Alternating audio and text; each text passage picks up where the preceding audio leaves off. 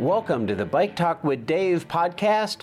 I'm your host, Dave Mabel. Thanks so much for tuning in, and I sure hope you enjoyed today's episode with professional mountain biker and gravel cyclist and cycling coach, Hannah Otto, as much as I did talking to her. It was a real delight. I've known Hannah for more than a decade now, mostly from her time racing at Jingle Cross and the National Cyclocross Championships. But we connected even longer ago when she competed as a triathlete at the Flatland Triathlon in Des Moines, which I was shooting. I had a few good photos of her in the sport that led her to where she is today, racing in the dirt. I've wanted to have Hannah on for a while now, and A, I'm stoked to have her on, and B, our timing is perfect, as she's a successful coach helping many people like you and me strive for and reach our cycling goals. This is the perfect time of year to get her perspective on crafting next year's season.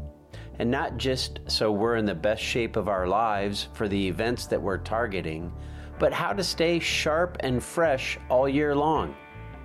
The other reason that the timing is perfect is that she just got back from La Ruta de la Conquistadors, a 3-day, 3-stage mountain bike race across Costa Rica.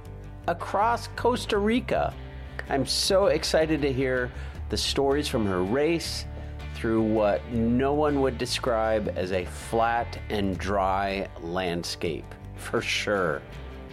Now, a quick plug before we dive in. I do still have some Bike Talk with Dave beanies available. They're only $25, and that gets it shipped to your door to keep your head warm all winter long. Just shoot me a note on Instagram or Facebook, and we'll get your order going. Okay, now that we've ensured that you've got a warm head and you look great, let's dive right into my conversation with Hannah Otto. Hannah Otto, what a pleasure to see you. It has been a hot minute, but I know you from Cross, but you've been doing so much more. Thanks for coming on Bike Talk with Dave. I love it. Yeah, thanks for having me. Oh, my pleasure, my pleasure. We have a ton to talk about. I want to do kind of a brief overview of like who you are. I know you from Cross and Lindenwood. I didn't look at the pictures, but Lindenwood, coming across the finish line, Collegiate Cross Nationals in the snow in Hartford, Connecticut. What an epic year that was, huh? Yeah, really. Yeah, it feels like a lifetime ago now.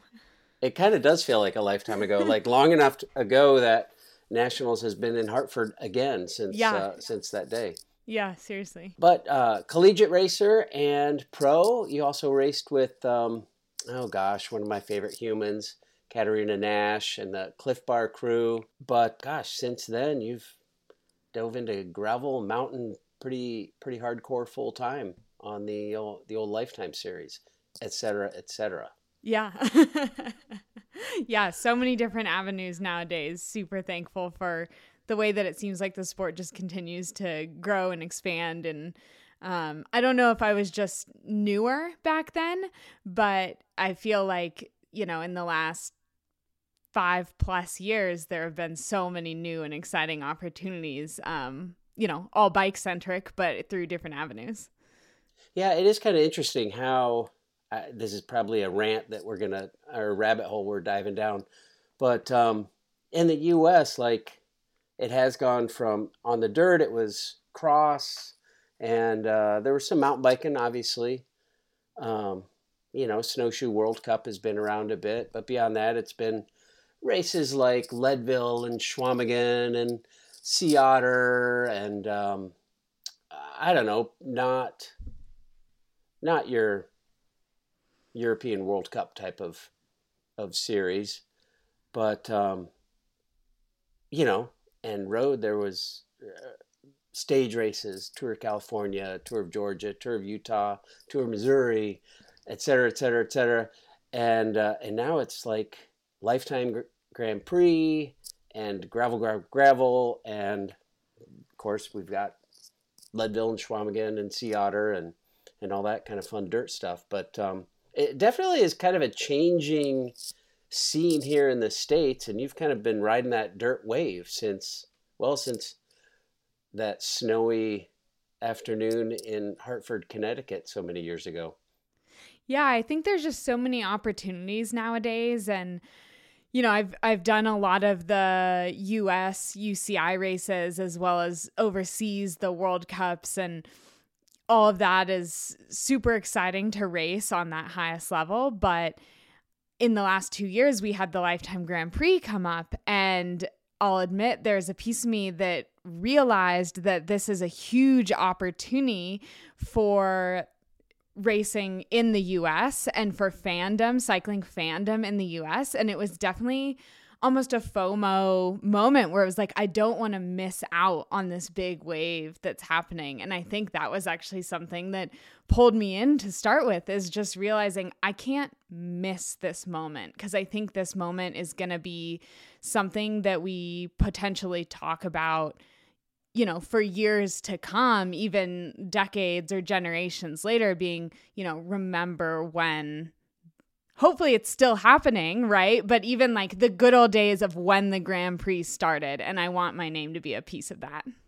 Well, it definitely is a piece of that. You definitely jumped on board. How do you envision it evolving as it goes on? I don't feel like this gravel wave thing is done. And I say that, and I've talked to, quite a few roadies about the road scene here in the U.S., which is certainly not at its highest point ever. And a comment we keep hearing is, "Oh, we need a hero. We need somebody to look up to and somebody to excite us about riding on the road." And who knows? Maybe that's Sepp Kuss, and maybe there's a new road wave coming back. Mm-hmm. But certainly we can't see into the future. But what's your vision of the future with all this gravel stuff? Yeah, I mean, I think that mass start events are definitely having a moment right now. That's something, like you said, we can't see into the future, but we know for sure right now in the present, it is having a moment. But I think what's really special is I see a model that feels very sustainable. And that's because the model extends outside of the professional world. So I think in a lot of spaces, like road, like these other disciplines that we're talking about, it relies so heavily on purely fandom, just people enjoying watching it, which is great. And that's something we always want, but it does ebb and flow according to, as you also mentioned, the heroes, like who's performing well. Do we have someone in the US that we're rallying behind? And because of that reason, it's not always sustainable. It's going to rise and fall. But within the gravel space, or I'm going to even extend that to the endurance realm, period, most of those events are built around the average amateur athlete and those athletes achieving something truly remarkable and exciting. And I think there's always going to be a market for that. I mean, we see it in other sports. For example, Ironman. We see how massive that, sort of model and franchise has been, because there's always going to be people who want to call themselves an Ironman.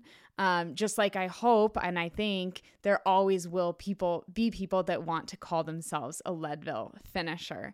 And I think as professional athletes in this space, it's our job to be able to just relate to people in that space, to create bigger goals, to create perspective. People get really excited when they finish Leadville and they ask the pros their times, and they can really comprehend what it means to go that fast, versus in these other things, like we try so hard for things like the tour to try and create this perspective for people to look at it. And we throw up power numbers and speeds and different things so that we can all kind of scratch our heads and say, oh, wow, they are doing superhuman feats. But just watching the screen, it's like, I don't know how fast they're going because they're all going that speed. They're all, it like kind of, it becomes hard to really tell. But in these mass start events, people really can feel and understand what it takes to accomplish these feats and hopefully feel both amazement at what some of the pros can do, but also a relatability and a closeness of we suffered many of the same trials out there. Yeah, absolutely. I interviewed Dave Wiens. He's now executive director of IMBA, but he and I shared Leadville start lines a handful of times. Yeah. And while he was showered and dressed and had dinner before we crossed the finish line, my wife and I did on tandem, we still have something to talk about. Oh, what was Absolutely. it like for you going up Powerline? Oh, how was St. Kevin's? Was it crowded for you going up St. Kevin's? And we had the same shared experiences. Exactly. And you're absolutely right. We watched the Tour de France, and I'm watching. I've raced road for longer than you've been alive. And I'm watching the Tour, and I'm like, I wonder if I could just hang in that pack right now, and they're all just floating along at however fast they're going, chatting. And I'm like, I don't even know if I could just sit in that field. I don't know, because it looks like they're going easy. And then the TV will pan down to the speedometer of the motorcycle, and they're going like 60K an hour. And I'm like, they're talking. Like, I can't even go that fast. So you're right. It's something I can't even relate to. And I don't know if I could. I mean, I'd probably have to walk going up Alpe d'Huez or something. I don't know. And they make it look so easy. But you're right. That's the point, is it is hard to know. And yeah, a piece of that is what's intriguing. But a piece of me also, as I watch that stuff, even as a fellow pro, is like, man, I want the opportunity to try. I want to know how long that would take me. And there's just a little bit further of a gap in road as comparison to what we're experiencing in the U.S. right now with the off-road endurance scene. Yeah, opposed to you and the 3,000 other people at the start of Unbound, which is cool that you all get to have that same shared experience. Mm-hmm. Everybody does. So that's cool. Yeah. So you've got an optimistic view of mass start events and endurance events. Yeah, absolutely. Yeah, I'm just super thankful to be a part of it right now. And yeah, it's something that I really enjoy. And I think that it's a place that I feel really comfortable, and something that I feel like I'm diving further into every year, because it is so exciting and there is that challenge aspect. And that's something that I've been chasing ever since I was a little kid, 9 years old. Getting into triathlon was the adventure, the fact that my bike could take me places that I otherwise wouldn't get to go. And I'm seeing that piece of me come out again in these endurance events, because they are a race and they are a challenge, but they're also an adventure. And I think that's what brought me to this sport in the first place. How you did start in triathlon, and it's the second you said that, I'm like, oh yeah, you were in Des Moines. I have a picture of you at the Flatland Triathlon Series. I was looking at that actually right before we got on this. It was dated 2012. So that's how long. 11 years ago. That's other. Awesome. Yeah. That's awesome. Very cool. That is very cool. That is very cool. So has the transition from triathlon, cross, which is 45 minutes, and even like World Cup mountain biking, which is hour and a half or 20 minutes at maximum heart rate that ever happened in the world, i.e. the short track, to a 200-mile race. Has that transition been a challenge for you, or did your body adapt? Did you adapt? Did it come naturally? That's a great question. I think For me, I'm finding that the longer events are something that I'm probably more physiologically inclined towards. So while I would say there's a big learning curve of it because there's a lot that goes into these long events outside of fitness, and that's a whole nother realm, right? Like there's the nutrition, the equipment, the planning, the mapping, the course review, so many details when it comes to these long events. That was a massive learning curve, but I would say that my experience of the race itself has come in many ways a lot more naturally than some of these shorter events. Huh, that's interesting.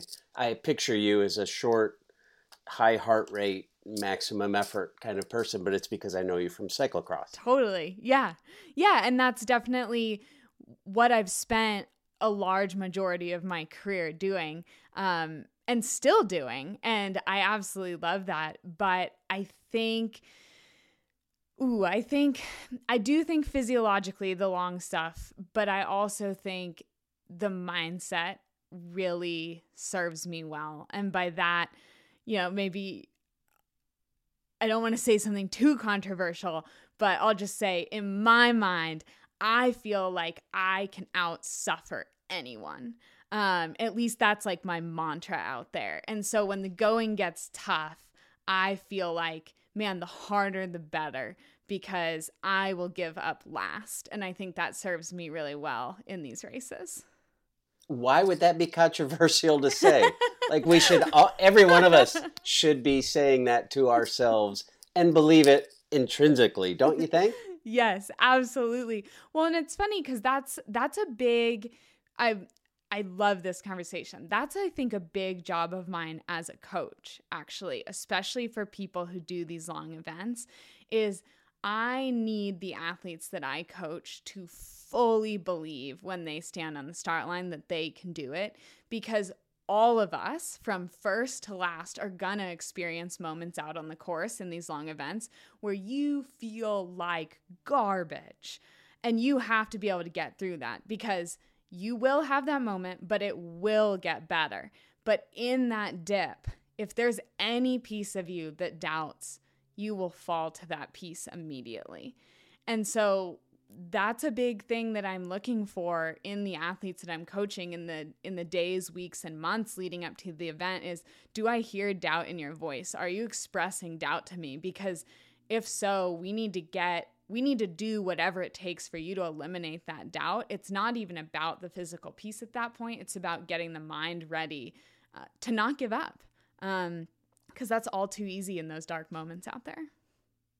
It is all too easy, although I have to say, like some of these gravel races, these long gravel races, where all you're following is a cue card. Like the only way you know how to get home is to follow the cue card. Like there's no way to quit other than when I get to the finish line in 65 miles, I'm going to quit because I'll be done. But that's the only way I know to get there, which is kind of funny.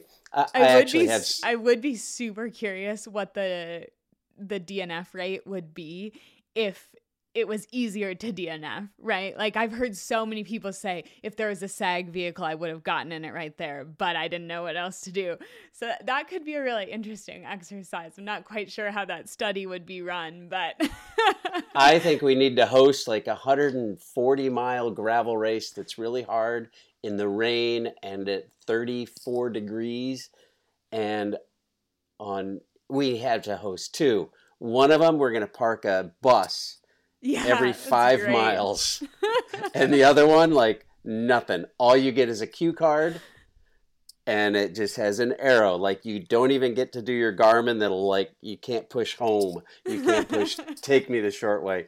All you get is a cue card. That's and great. You have to keep going. Yep. So we'll test that. But there's a lot of truth to that. My wife would tell you too. She's like, we had no other way to get home other than follow the course. We had no idea where we were. So it happens. So you are a coach. I'm glad you brought that up because I do want to talk about that. Before we do, though, I so bad want to hear about Costa Rica. Should we come back to Costa Rica or should we go there now? Let's go there now. Yeah, because it's fresh. I just came back less than a week ago. So let's chat about that. All right. The most fun thing about that race is not our second tandem.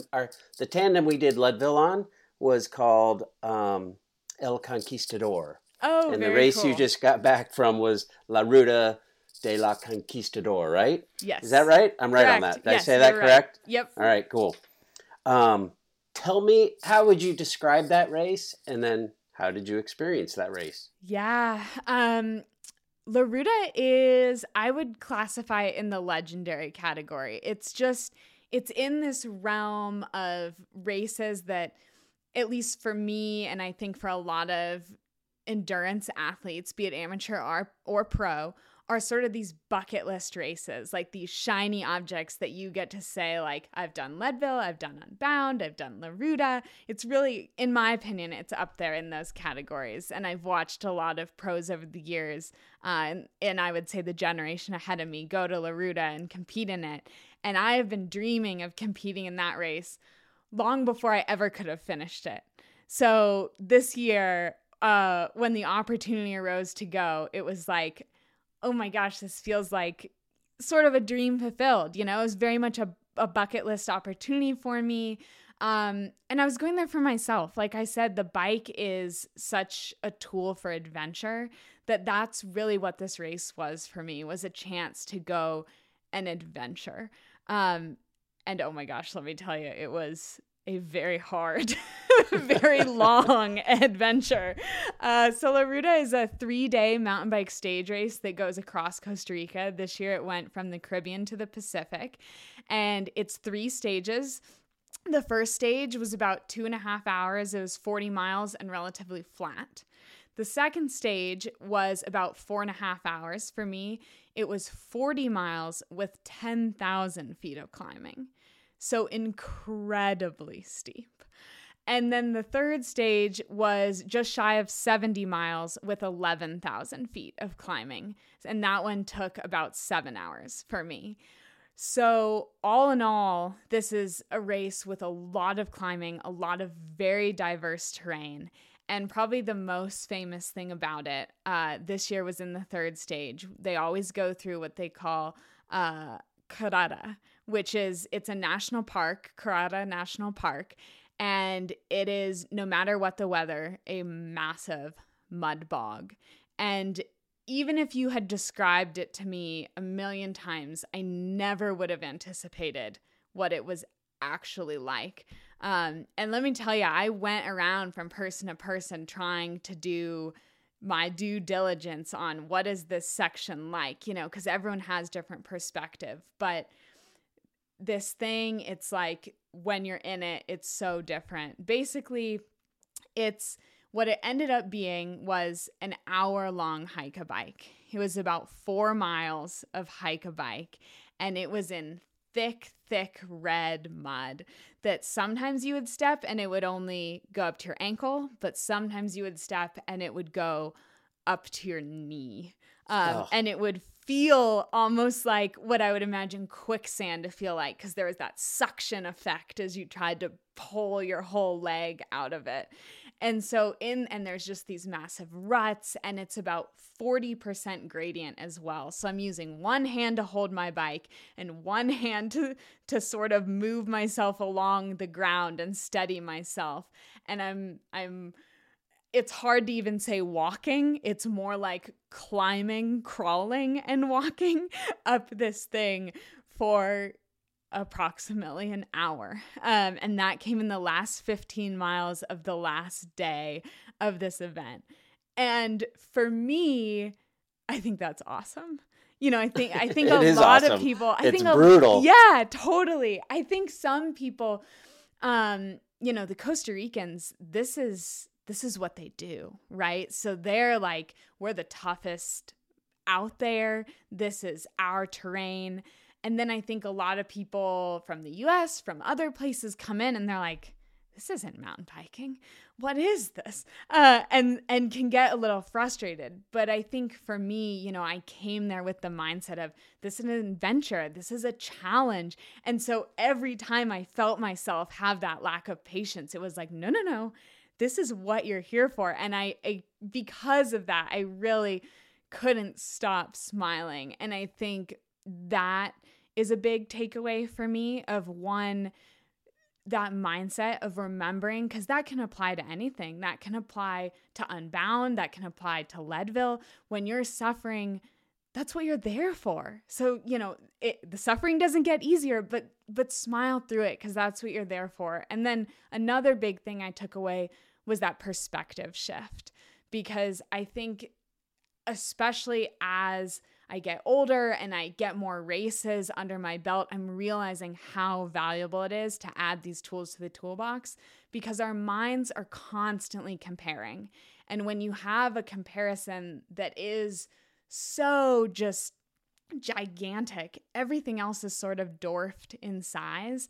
And that's a good thing, because now nothing will ever quite seem as hard, because I have this one really hard thing. And so it's like, okay, yeah, other things are still a challenge, but I can say, yeah, but I did that hike-a-bike on the Ruta, so I can get through that. It's that same perspective of skills or of challenging trails of, yeah, this drop is scary, but I've done a drop bigger than it. And I think that that's such a valuable thing, and something that I would recommend to people, in all places of their career, from young high school kids to masters athletes, of keep adding those tools. You can do races that are not your main event simply to have new experiences, because those new experiences will help you in those A events. That is genius. Like, that's so true. I can remember when I started doing Schwamigan, and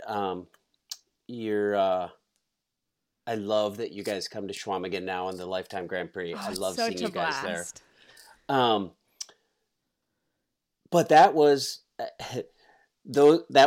considered a marathon mountain bike race, right? Mm-hmm. It was 40 miles, and that was, oh my gosh, it's a marathon. We're on our bikes for like 3 hours. Oh my gosh, it's so long. And then we started doing Leadville. Yeah. And we would do Leadville, and then a month later was Schwamigan, and Schwamigan felt like running a 10K. Yeah. Like, oh, you can just hammer Schwamigan. It's over. I bring one water bottle and maybe one goo, and we just fly through it. And it's because the perspective changed. I did something so much longer, so much harder. Like, when you go back to Leadville, you're probably going to be like, Powerline. Psh. Like, that's easy. It's rock. I can ride it. It's easy. So, yeah, that perspective is genius. And what a great idea to, if it's not your A event, that doesn't matter. Go do something really hard.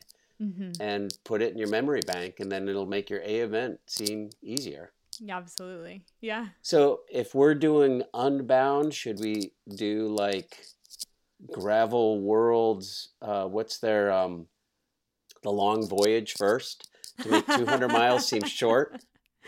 Oh, I don't know if you should do it first, but I mean, that's a funny concept, right? Is if you're doing Unbound multiple times and you want to make it feel easy, you want that to be your A event, it's probably not a bad thing to experience something more challenging, and that's something we try and do in training, right? Is I don't want to make it seem like, oh yeah, like if you do Unbound, you need to go and ride 24 hours beforehand. Absolutely not. Like the people that I coach for Unbound, we're not going to do even an 8-hour ride before it. We're going to keep it in the reasonable range of, 5-6 hours.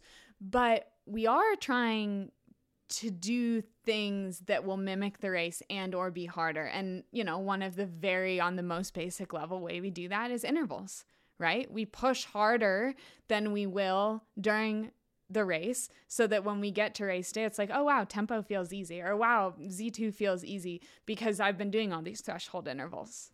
It's December now, and I love that we're talking in December, because December is such a great time for people to look back on the year they just had, mm-hmm. Be excited about their successes, try and figure out what went wrong on their unsuccessful rides, and then put together a calendar, if even And I realize there's people like me. I don't know what every race I'm doing. Somebody's like, oh, what are you getting ready for? I'm like, well, I know I'm doing this and this, and I don't know, I might do this and this, and if this is fun, I might do that. But if something else comes up, I'm cool. But so I'm not quite as structured as perhaps you will be. Mm-hmm. But how do you talk people through December? How do you look at the year behind, and what do you say about putting together the year ahead for your clients? Excellent question. Yeah, I think, usually December is a time that it's an interesting time because it can be a time that's very inspirational. We see that with a lot of New Year's resolutions. I feel like it can also sometimes be underlying time of panic because people look back of like, oh, I didn't accomplish what I wanted this year, so I have to change all of these things for next year. So I think that it can be a delicate time to sort of evaluate, ideally looking forward. I think that what can be dangerous is when we spend too much time looking back. I think throughout the year, hopefully you've evaluated things as they've come. We've pushed through maybe some moments that were difficult, and we've left those behind. So now what we're doing is we're really looking forward, and we're not going back to those races that didn't go well. We're only taking the things that we learned from them and applying them looking forward.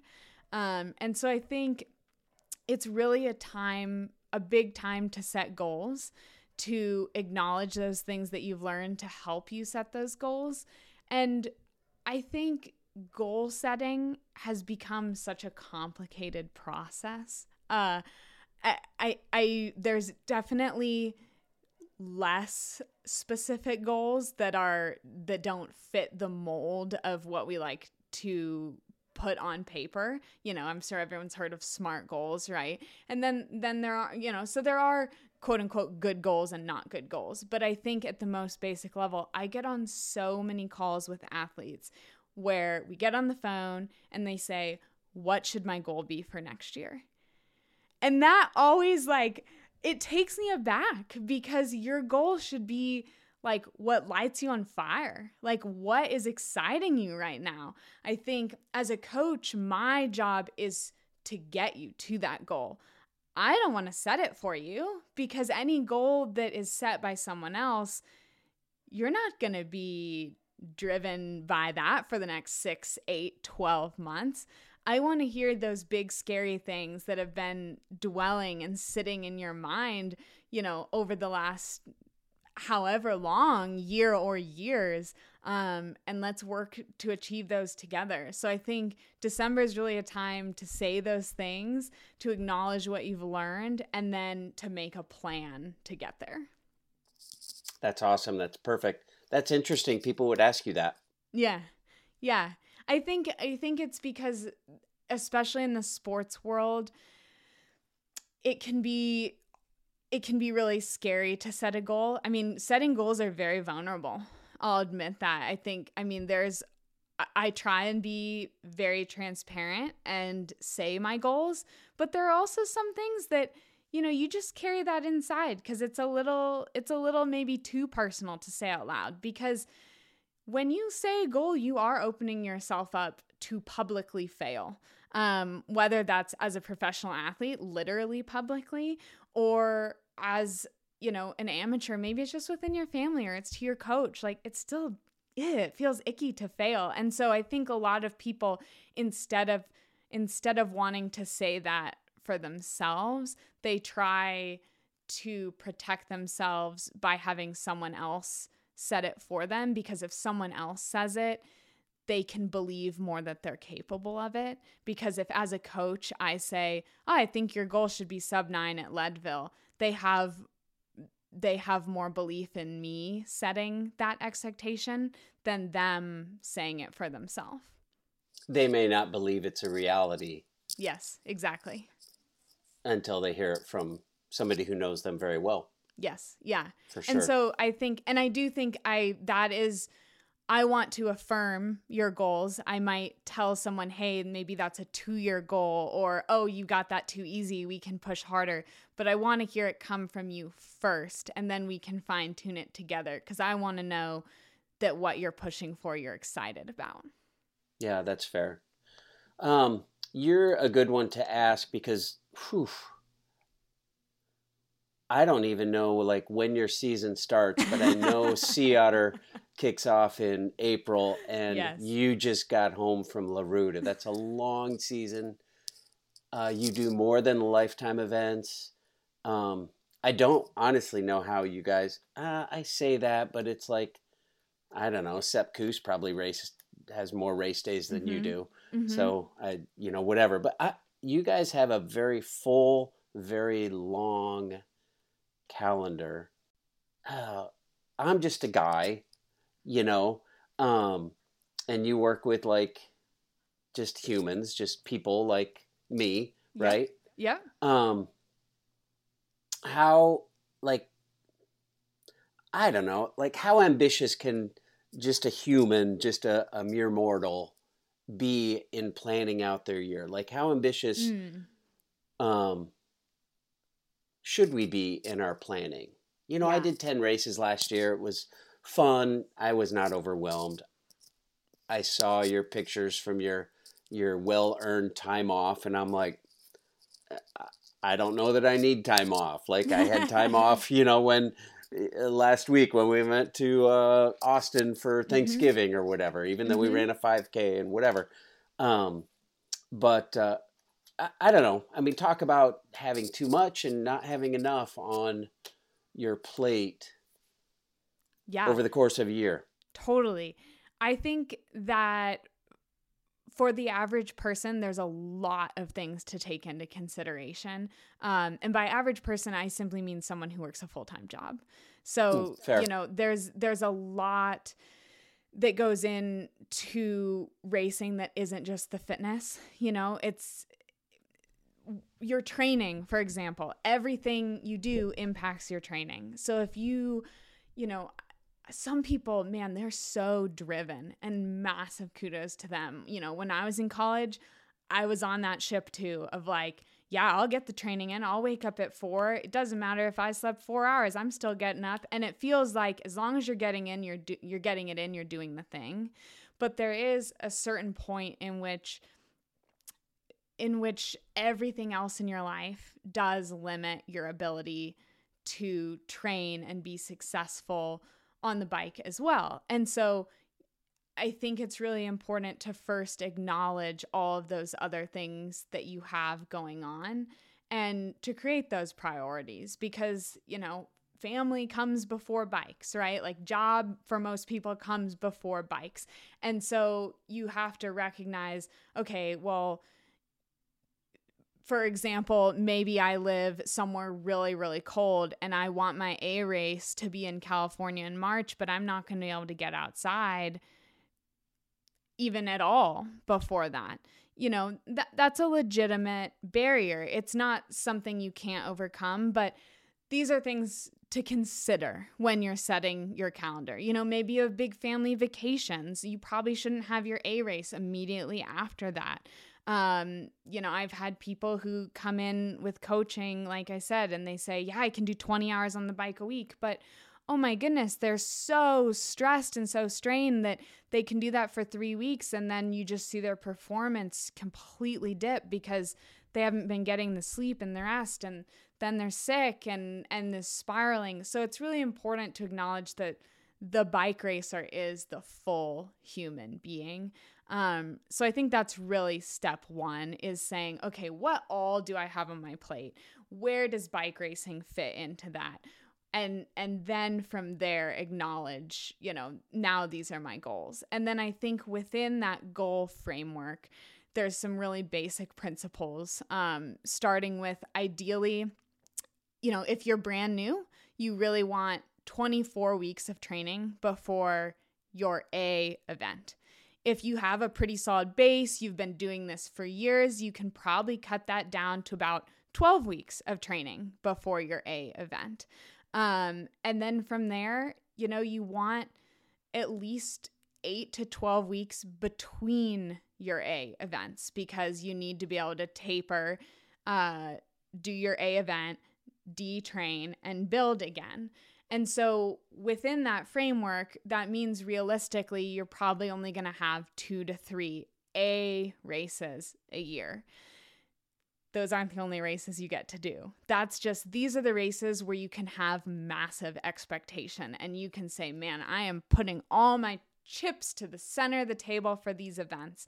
And then within those events, we start, or within that framework, we start filling in, okay, those are your 2 or 3 like big hurrah moments. Now let's fill in the other things that are fun, the other things we want to do to add perspective, to practice for those A events, to practice our nutrition, et cetera, et cetera. And so that's kind of the, start at one end and build your season. Sometimes it almost feels like backwards to get to those main goals. How do you balance the word fun in that training? Fun versus serious. Like there's so many people I ride with, and it's like, well, there's so many people we might start riding with, and then, they're on a mission, they're on a program, they're watching their watts, they're watching their heart rate, they're watching the clock, and it's like they ride off, and there's no, like, well, that was fun. But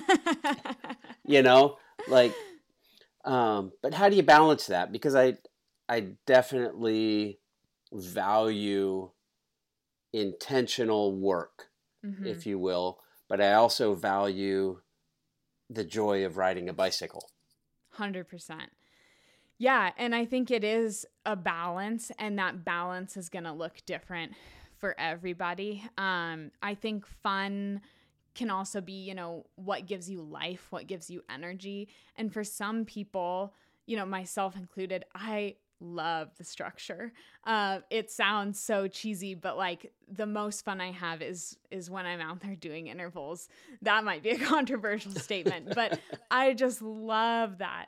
And it can actually be sometimes more of a challenge for me to get out of that type A mindset and just eliminate all the metrics to go ride. But even so, I do force myself to do that because I think it's important to be well-rounded and experience those things. For other people who don't particularly enjoy the intervals, I think it's just the flip side, like, hey, sometimes we have to do those intervals. We have to push that, but also let's make time for these fun rides, because what's going to make you best in this sport is the consistency over time. It does take a significant amount of time to get to where you want to be. Even if we're only talking about, like I said, if you're new, 24 weeks. 24 weeks is still a decent amount of time. And so if what you're doing is not sustainable, aka it's not bringing you energy and joy, you're not going to keep doing it. And then you're never going to reach whatever potential you may have had you had a plan that you were able to stick with. You may have answered my question. I was going to point out that you race professionally for a very long period of time throughout the course of a calendar year. And I was going to ask how much fun you have on a bicycle, but it sounds like you have fun. Like when I hate intervals. I hated those like 1 minute, 3 minute, 5 minute, 20 minute. Oh my gosh. I did them back when I was like racing hard, but I hated them. I hated those rides. I love the group rides. And sometimes group ride, you can go a lot harder than when you're out there pushing yourself. But I also love the variety though. Like I if we're talking about the race season too, like, man, I love travel and I love seeing new places, and the bike is one of the best ways to see those new places. So like going back to Costa Rica, for example, if I had just gone there on vacation, I would have seen, 10% of what I saw compared to what I saw because I was there riding my bike. I mean, the bike takes you places it takes you further than you can walk, and it takes you places you can't drive. So the bike, you get this really intimate connection with a lot of landscapes and locations that you wouldn't get otherwise. And so I'm so driven by the long race calendar and by the new events and the new opportunities and the new locations. And like I said, I'm a big adventure seeker. And so I think that the bike is this wonderful way that I get to, very sneakily weave in my desire to travel and call it my job as well. Yeah, that's awesome. I love that. You have definitely woven together a beautiful career. In your year, you are currently taking off 2 weeks off the bike completely. How does your year, how do you mold your year to get ready for, I feel like every lifetime race is an A race. Yeah. And that starts in April. But what's your winter look like? Yeah, so like you just said, I take 2 weeks off the bike, and then I have a pretty mellow end to the year. I'll just start up, getting comfortable again, quote unquote, building that base. And then the first week in January, I will pack on up and go to California. And it's funny because every year I spend more and more time there. And I think part of that is me seeking the improvement. And then part of it is also the nature of what we're seeing across the sport, which I think is also very cool, is I think the level of competition is just getting higher and higher. And you see people pulling on more and more resources every year. And in order to keep up with that, you have to match that. And so you're seeing more and more athletes travel to warm locations to really get in those massive base seasons. And like you said, in the Grand Prix, all of the events are very important. There isn't really a time in which you can take a big dip or take a big break in the middle of the year. And so because of that, the base season becomes more important than ever because you're building a foundation that you're going to pull on all year long. There aren't as many opportunities in the calendar anymore to, hey, now I have 2 months without racing. I'm going to go reestablish that base. Instead, you're going to be trying to maintain, honestly, a lot of the year because you're going to be tapering, building. And there aren't a ton of opportunities to do these massive camps, which just means that first one is more important than ever now. That's interesting. As you said that, I'm reminded of, I talked with Gage Hecht the year he was national champion at Jingle. And we were talking about cross, and he said, it's just the course of an hour-long race is a bunch of micro rests. And I think if you take the scope of a race and you expand it to 12 months, you get a bunch of micro rests throughout the course of your year between your events. Yeah, and I'll add too, because I think it's interesting, is another thing off the bike we're doing in that off season is planning and really thinking about what that season ahead looks like from a logistical standpoint. And some of us do more logistics than others, depending on whether you're a team or you're on your own program. But all of us deal with the logistics of being on the road, being a human being, handling our equipment. Like we said, all of these events are very different. And the level of competition is getting higher, which means I think it's very interesting that I think the word I would actually use is creative. I think you're having to be a lot more creative with how you approach some of these races to try and gain an edge. Are you wearing a pack or are you carrying a bottle? Are you using a bigger chain ring? What tires are you running? All of these things I think are requiring more and more attention than ever before. And that sort of mental and allostatic load that can accumulate across the year, that can take a huge toll on people as well. And so I try and also use this time in the off season to think through many of those questions so that when I'm in the thick of it, I've maybe already answered some of those for myself, and it's a lot more plug and play than it would otherwise be. You've taken the pressure of making decisions as much out of the equation as you can, so you're not mentally exhausted as well. Exactly. It Yes. sounds like. Yes. You know, like the Lifetime Series and beyond that, because there's some big races that are outside of the Lifetime Series, but the Lifetime Series has become super important for individuals wanting to race here in the U.S.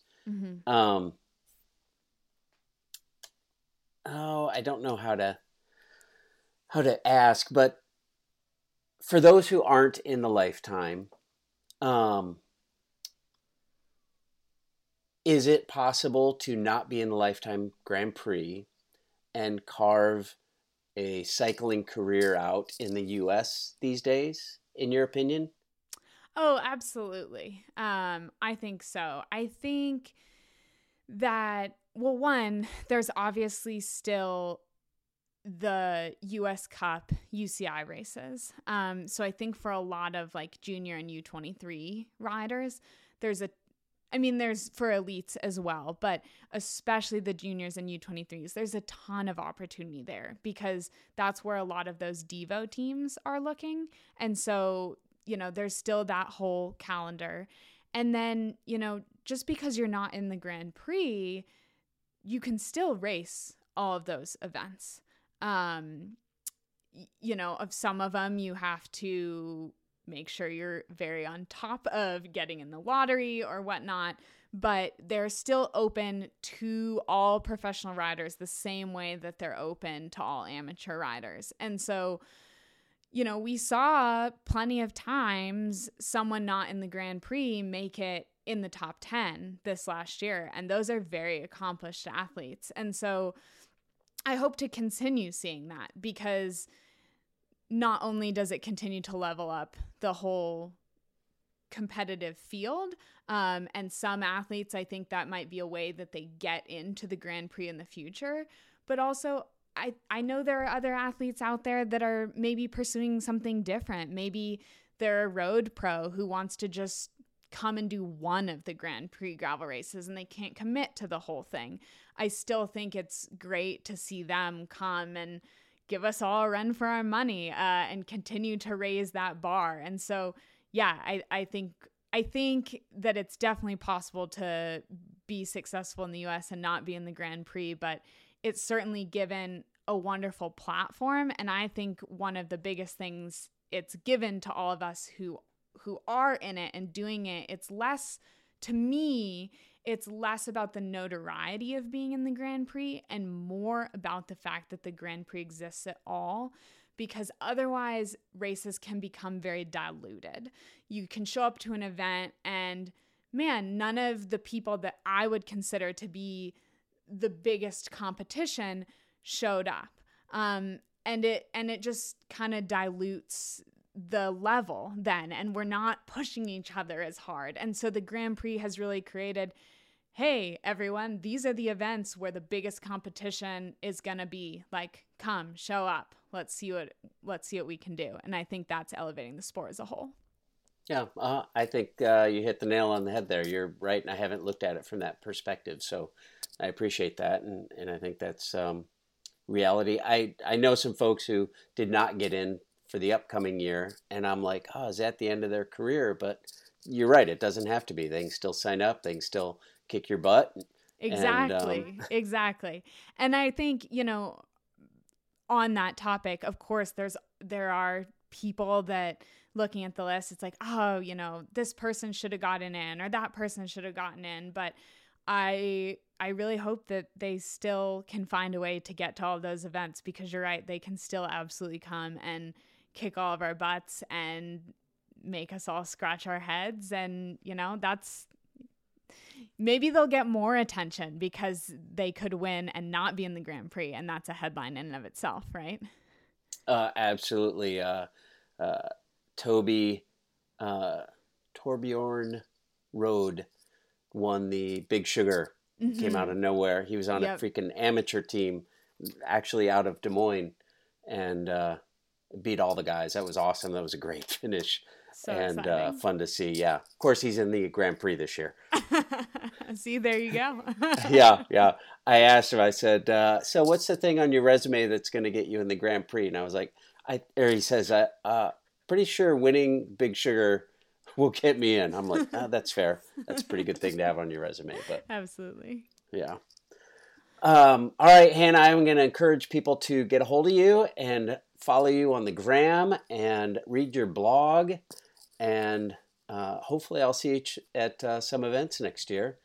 And in the meantime, get out my calendar and kind of craft it and pick out 2 or 3 A events and build around them and see if I can put together a way to... My big event is actually in 14 months or so. Arrowhead 135 fat bike race. Very cool. Very cold, not cool. Very, very cold. Are you already a big fat biker, or is this a whole new venture? I don't own a fat bike. Okay. So That's it's a exciting. brand new deal. Yeah, it's, and that, I'm going to spend the next year kind of talking about it because we all need content for our audio blogs, if you will, i.e. podcasts. But it scares me. You said pick out some stuff that's big and scary, and this is big and scary for me. I've done Leadville and Trans Iowa and all these things, Gravel World. I've done all kinds of stuff. This fat bike thing scares me. So I love it. Sounds like the perfect goal then. Yeah, well, I hope so. So that's where I'm headed. But anyway, I appreciate your time. I'm so glad we connected, and it was fun to see you at Schwam again, and connect here. And I'll look forward to seeing you again. Absolutely. Thanks for having me. You bet. Thank you. I really appreciate Hannah making the time to join us here today. I'm sure her quote-unquote off-season is short, and really off-season just means time off the bike, not time off work, as she is busy working with her athletes and doing interviews like this, all while prepping for her next season. Be sure to give her a follow on Instagram at Hannah_FinChamp, or just search for her married name, Hannah Otto. Plus, you can find her blog and all of her coaching information at hannahfinchamp.com. Of course, I'll put some links in the show notes. Speaking of notes, I want you to note that I am very thankful for you tuning in, for liking, for sharing, and subscribing. I love hearing your comments, and I love getting your notes, and I love just knowing that you continue to tune in. I'd like to encourage you to rate and review on your favorite podcast platform, and that includes YouTube, where every new episode is published each week. Just look for the Bike Talk with Dave channel on YouTube, and you'll see each episode as well as some extras. Extras including the 3 films that I've made: Reach for the Stars, Down the Kuskokwim, and 1,000 Miles to Nome. The 3 films that made me think that doing the Arrowhead 135 was a good idea next year. So, if you dig the show, please rate and review and share it with your friends, and that will help this show continue to grow. And if you really love it and you want to support it financially, I would invite you to drop a few coins in the cup at buymeacoffee.com. Just look for Bike Talk with Dave, and I'll send you a sticker.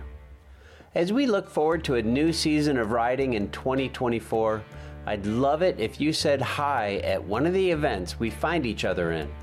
At the moment, I'm looking forward to the 100K of gravel at Serum in February, and then the warmth of Texas at the Rattlesnake Gravel Grind in March, and the Gents Ride in April, and of course, the Core 4 in August, where no surface is left untouched. Join me on these and all the other rides and races this year. I've got a pile of stickers I'd love to pass out, as long as I remember to bring them. Now, I'll be back in 2 weeks to kick off 2024 with a short dive into the Arrowhead 135 with some recordings I made during the 2020 edition of the race with some of the badasses that throw it down for the 135-mile trek through the Minnesota North Woods each January. I'm also getting closer to dropping the film that I started in 2020. It's called 60 Hours, and I'm super excited to share it with you. But in the meantime, I hope you have a great New Year's celebration, great holidays, and remember that nothing compares to the simple pleasure of riding a bicycle.